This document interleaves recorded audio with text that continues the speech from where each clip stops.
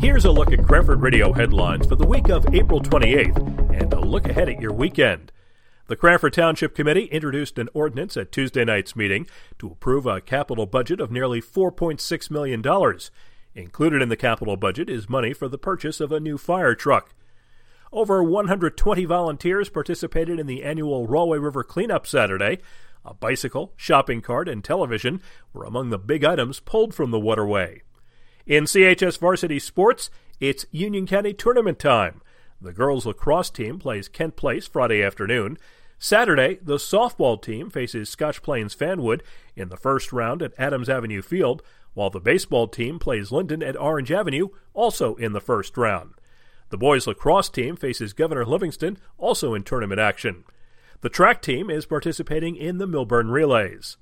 The Union County College Owls have a home baseball doubleheader against Rowan College at Gloucester County Saturday afternoon. It's a damp weekend forecast. Rain will fall Friday, including the possibility of a thunderstorm. The high will be 58. Friday night, patchy fog is expected with clearing toward daybreak. The low will be around 47. On Saturday, look for scattered afternoon showers with a high near 67. There's a chance of showers Saturday night and Sunday. The high Sunday will be in the mid-50s.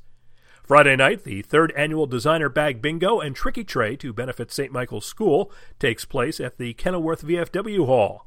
On Saturday, between 11 and 5, the Cranford Wrestling Food Truck Festival is underway in the Orange Avenue School parking lot.